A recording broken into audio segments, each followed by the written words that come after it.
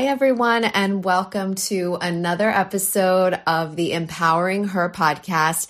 I'm your host, Melody Pourmoradi. I'm a twin girl mom, life and wellness coach, and the creator of the Girl Life Certification Program. And I'm so happy to welcome you guys here.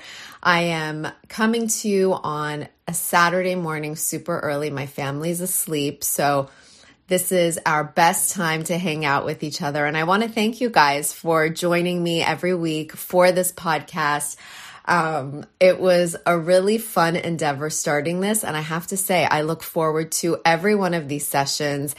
And the feedback I'm getting from you is amazing. So if you haven't already rated, reviewed, and subscribed to our podcast, please do so.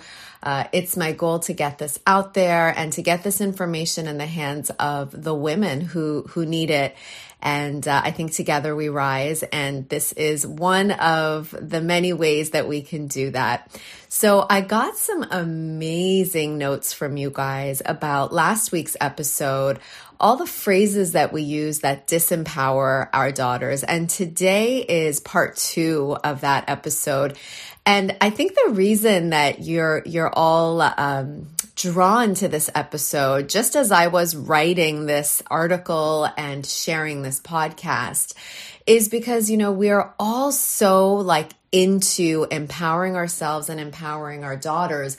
But we forget that the first step to doing that is actually to get rid of all the disempowering language, the disempowering thoughts. I mean, that's the first thing we need to do to give way to a new way of thinking, to creating new neural pathways that are going to propel us into this mission of empowerment. So the phrases that I'm sharing here are phrases that we all catch ourselves using. I still, to this day, I use them myself and I catch myself. Or, I have the thought and I catch myself before I've actually verbalized it. So it's really important for us to get clear on these things. And I'm going to just continue on. The next phrase, and if you haven't already checked out last week's podcast, I would listen to that first and then come and join us here for part 2. So the next phrase that disempowers is one that we've used and we've heard other people saying to our daughters is that's a man's job. Ay, ay, ay. That kind of guidance provides them with a false understanding that their dreams, their desires, their goals are limited to those that have been predetermined for them as female. And I can't live in a world where we're limiting our girls by dictating what they can and cannot do based on traditional gender roles. So as we all know very well, a girl's capabilities are endless and she's fully equipped to do what she sets her heart and mind to. And that's something we need to exhibit in the way that we speak to a young girl. So please, I beg you, don't use words like that. I don't care what it is that you're referring to. Saying that that's a man's job is just going to limit your girls. It's just going to limit you. How many times have you wanted to make moves in a career choice or just taking on something new and you've thought to yourself, oh, that's something that men do. I invite you to change the narrative, right? Let's stop saying things like that. Let's just release those gender roles. Let's release those stereotypes because they're not working for us. So, it's about just nurturing our girls' authentic selves. That's it. Has nothing to do with being a girl or a boy. It's just nurturing their authentic selves. And, my call to action for you is how can you support your girl to be her authentic self, right? Having nothing to do with male or female, but just with where her strengths are, where her passions are, and where her desires are. Okay, moving on, guys. The next one is you need to be more girly. Oh my God. As my daughters would say, a word that they use is cringy. I feel like I get cringy hearing that phrase, you need to be more girly. I mean, what does this term really, really mean? Where does the line get drawn between a girl who likes to paint her nails and one who likes to play sports? I have a very personal story here. There was a time when one of my daughters was really drawn to clothing that would be found in the boys department, right? She, and this is, I'm not trying to draw a difference between girls and boys clothes, but you walk into a store, there's the girl section, there's the boy section. And my daughter was drawn to the boys section. This is when she was like 7 or 8 years old. And of course, we nurtured that. Like, this is how she wanted to express herself in the world. This is what she wanted to wear. And I cannot tell you the amount of comments that came from everyone around us. You know, she needs to be more girly. She's a girl. She's not a boy. Why are you letting her dress that way? And I mean, it's so eye-opening to what is handed down to us. And I always try to remember that, you know, people making these comments for the most part was coming from a good place.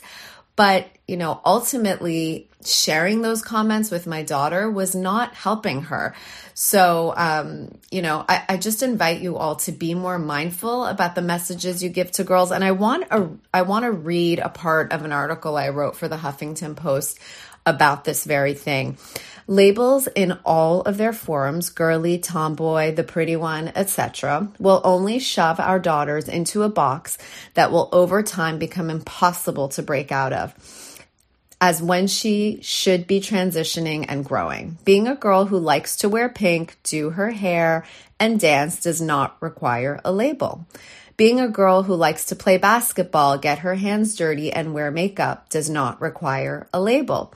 Let's embrace and encourage our daughters to simply be who they are and do what they love as they evolve on their own path without the need to pigeonhole them. So I hope this, serves you in some way, this whole business of being girly. Come on, guys, we can do better. We can do better. Okay. Next one is you're a quitter. Can we all steer clear of this word quitter? I have personal experience with this word, which is why I bring it into the conversation. I, as a young girl, was constantly given messages of choose something to do and do it well and let that be enough. And I was a multi-passionate person from a very young age. I wanted to try different things. I'd wake up one morning and have a new idea and wanted to get creative on it. And of course, our parents always do they want the best for us, right? They do the best with the information and knowledge they have available to them. But I was told often, whenever I wanted to move on a new passion that had presented itself on my heart and on my mind, I was told that I'm a quitter because I didn't necessarily finish one thing or completely bring it into fruition. Like, for example, taking piano lessons and not going to like conservatory level, that would be considered being a quitter. Trying something like taking a trial gymnastics class, but deciding not to move on it because it wasn't for me, that would be considered being a quitter. So, I invite you to steer clear of this word because again, like on the topic of limiting our girls, calling them a quitter will limit them. It will make them feel like a failure. It will make them feel like they should never move on something new that's presented itself to them. And it's just not fair to them, right? Like the goal is to have long lives in which we thrive and grow and evolve every single day. And if we're put into a box and told that we can only do one thing and do it well, we are not going to have that opportunity to evolve in our own way on our own path. So let's steer clear of the word quitter. I have to say it wasn't until I was maybe in my early 30s when I realized, oh my God, Mel, you don't have to do one thing. You don't have to be one thing. Like, you wear many hats in your life. You carry many different roles, and there are a lot of different passions in your heart. So if anything, let's move on them. Let's act on them. And that's when in life I started, I started writing, and I started doing all sorts of things that went, like, my younger self would be totally afraid to do, because I was afraid that I'd be considered a failure or a quitter. So it's not until now, when I'm in my early 40s, that, like, I really feel that I'm giving myself a fair chance, and I'm doing all the things that really truly move and elevate me. Like, how could I know what I love if I don't give everything a try, right? So I wonder, for you in your own life, what could you give a chance to that maybe you've been afraid to, or you've thought, well, I can't complete this from A to Z. I invite you to forget that mentality and just try it. Just try it. Take one step in that direction, and see how good that feels. And the action step for you on this one is, how can you applaud your girl for having the confidence and the willingness to explore everything that is possible for her? So I hope that one helps you. The next one, oh my God, you guys, we cannot use this phrase anymore. Stop eating so much you're getting fat. Oh Lord, please, if you're using this, no judgments here. I just want you to know it's shaping the future of your daughter, or it's shaping your own experience in the world, where when you use that kind of language with yourself, please don't call your daughter fat, and don't teach her to tie her self-worth to her size, because at the end of the day, this is a form of body shaming that she will take on for herself. And I can guarantee that, we will move through life with a lack of self-esteem and self-love when we speak to ourselves in this way. So remember that our girls are watching us. Remember that we are their guides on, in this life, especially in the early years, and that the value that she places on your words when you say things like that could be the trigger to a lifetime of, a not very healthy relationship with her own body. So let's just simply put, let's erase the word fat from our vocabulary. Is that something we can all do together? Because I feel like it doesn't serve a purpose and solves nothing. If we are truly concerned about the mental and physical health of our girls, we can go on a health journey with them. We can get rid of diets, because as far as I'm concerned, diets are, they put us in a deficit set mindset, and we don't need that. Instead, we need to promote healthy eating. We need to promote healthy lifestyle, cooking nutritious meals together, going for walks together, doing yoga together. I finally, after all these years, my girls are 14, and I finally, am working on getting us to exercise together. So when they see me in front of the TV with my yoga mat watching an exercise video, usually it's yoga. Once in a while, they come and join me. If I see them using an app where, they're doing some sort of fitness or exercise routine, I go and I join them. So not only is it a bonding exercise, but it's a positive bonding exercise. So how can you implement a more healthy lifestyle strategy in your home is the action step for this one.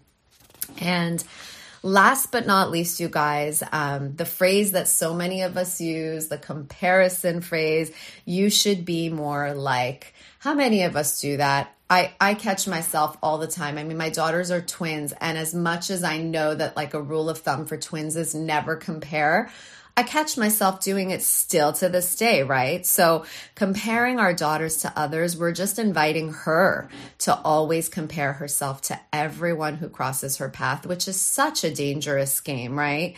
That constant state of self-scrutiny will just keep her striving for a reality that's not hers, right? And it's just going to instill unrealistic markers for her to live up to. So the last thing we want to do is to rob our girls of their very essence. Instead, we want to encourage them to always be better than they were the day before.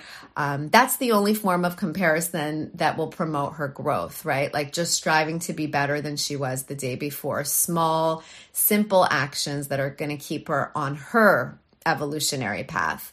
So when we catch her comparing herself to others, and we will, guys, I see my girls doing this, we need to teach them that, if we see someone who we feel envy for in some form, asking ourselves, well, how do I actually feel inspired by this girl? How do I feel like if she can do it, maybe I could do it too? I think that's a healthy form of, I don't want to use comparison, but I'd rather use inspiration. I always say, let's drop the competition game and let's be inspired instead. And that, of course, the byproduct of that also, like the side effect is collaboration over competition, growing as a girl into a woman and knowing that other women are your cheerleaders and your partners in shine. I mean, what's healthier than that? So, teaching our girls that the beauty that they notice in another person is just a reflection of their own light, and that all things are possible for every single one of us when we do the hard work, when we back up our goals and our wishes and our desires by aligned and inspired action. So how can you become more mindful of making comparisons in your home, in your life, for yourself and for your girls? Guys, I hope this series has helped you in some way. I hope you've definitely caught both episodes. This was part 2. I'd love to hear from you. You can reach me directly at melody@getgirlpower.com. I'd love to hear your comments. I'd love to hear suggestions on future topics for our podcast. And of course, I love connecting with this amazing audience. If you'd like to learn more about me, about the Girl Life Certification Program, you could check out our website at www.getgirlpower.com. And I would love it if you would join our exclusive Facebook community. All you have to do is go into groups in Facebook and look up the business of empowering girls, impact plus profit. And we just serve up empowerment on the regular in that group. I think we have upwards of 2,000 women in there, loving on each other, supporting each other, and inspiring each other each and every day. So I'd love for you to join us there. And of course, on Instagram, you can catch us at Girl Life Empowerment. You guys are the best. Thank you for tuning in every single week. And please, again, if you haven't done so yet, rate and review this podcast. Sending lots and lots of love to you all. And I hope you have a beautiful week ahead.